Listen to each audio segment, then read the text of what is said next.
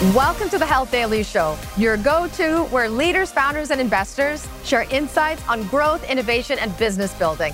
I'm Chitra Nabat, your host. Joining us today is Megan Scheffel, SVP, Head of Credit Solutions for Life Science and Healthcare. Megan, welcome. Thank you for joining us. Thank you for having me.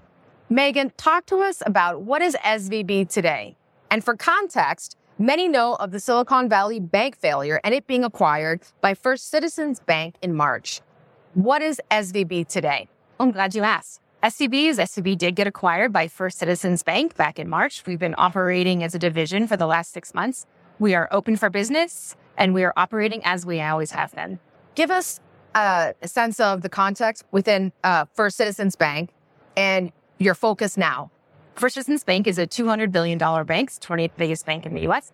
SVB as a division is operating as we always have been, so we're continuing our focus on the innovation economy. How has the model changed in how you acquire and service clients? We continue to go after the same market. We're focusing on the innovation sector. We're acquiring companies in the same way we always have been. We're here at Health. We're talking to our clients, we're talking to prospects, we're talking to investors. We're in all the markets that we operate in. We're at events. We have a large bench of expertise, so we're continuing to go after delivering content with a lot of customer service. We really continue to focus on great customer service. In healthcare, it requires a lot of domain, especially health tech.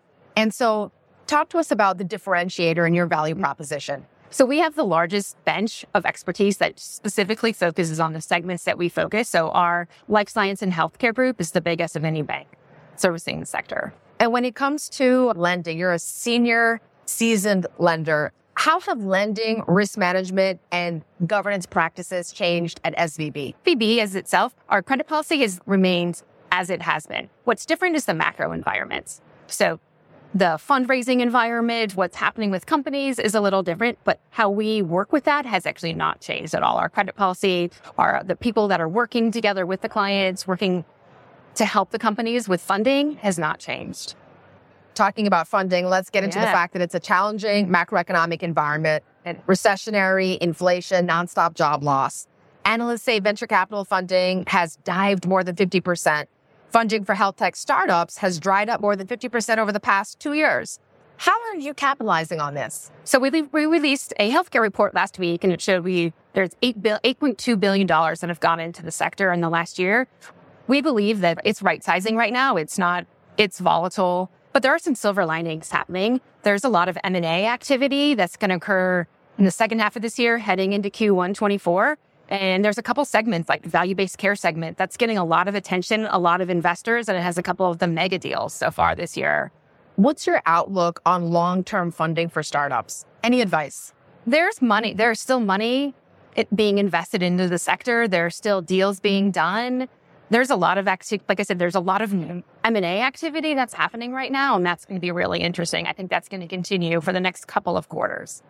And when you think about the forward, financial services banking is still very commoditized. And a lot of companies, ultimately, they want the borrower that's going to give them the lowest interest rate. So talk about your value add. Yeah. How do you stand out? For banks, there's actually not very many banks who will lend to a pre-profit cash burning company. Sometimes they don't even have revenue. There's not a large group of people who are willing to work with companies like that. So I do believe we are very differentiated in that. We offer a lot of service. We have a really deep bench of knowledge of going into this space.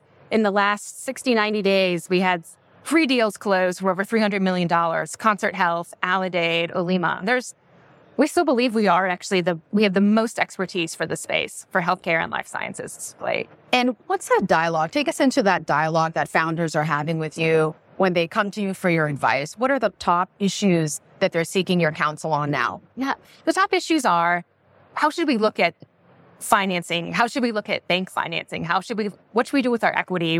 What are the best strategies? What's a plan A, a plan B? What are they seeing? One of the questions they really want to know is, what else are we seeing? Because we bank the largest group of companies in the healthcare sector, we see a lot of patterns. We have a lot of conversations with different investors, different parts of the sector, and they really want to know what we're seeing. We released that report, the health tech report last week, which had a lot of information in it, and they want to know more. So we have a lot of conversations just about what we're hearing, what we're seeing, what's happening at health. You have 100 conversations today. What are you hearing? What can you bring back? What kind of insights and tidbits can we all share? You use the word patterns. You've been in the financial services industry for 25 years and SVB for that time.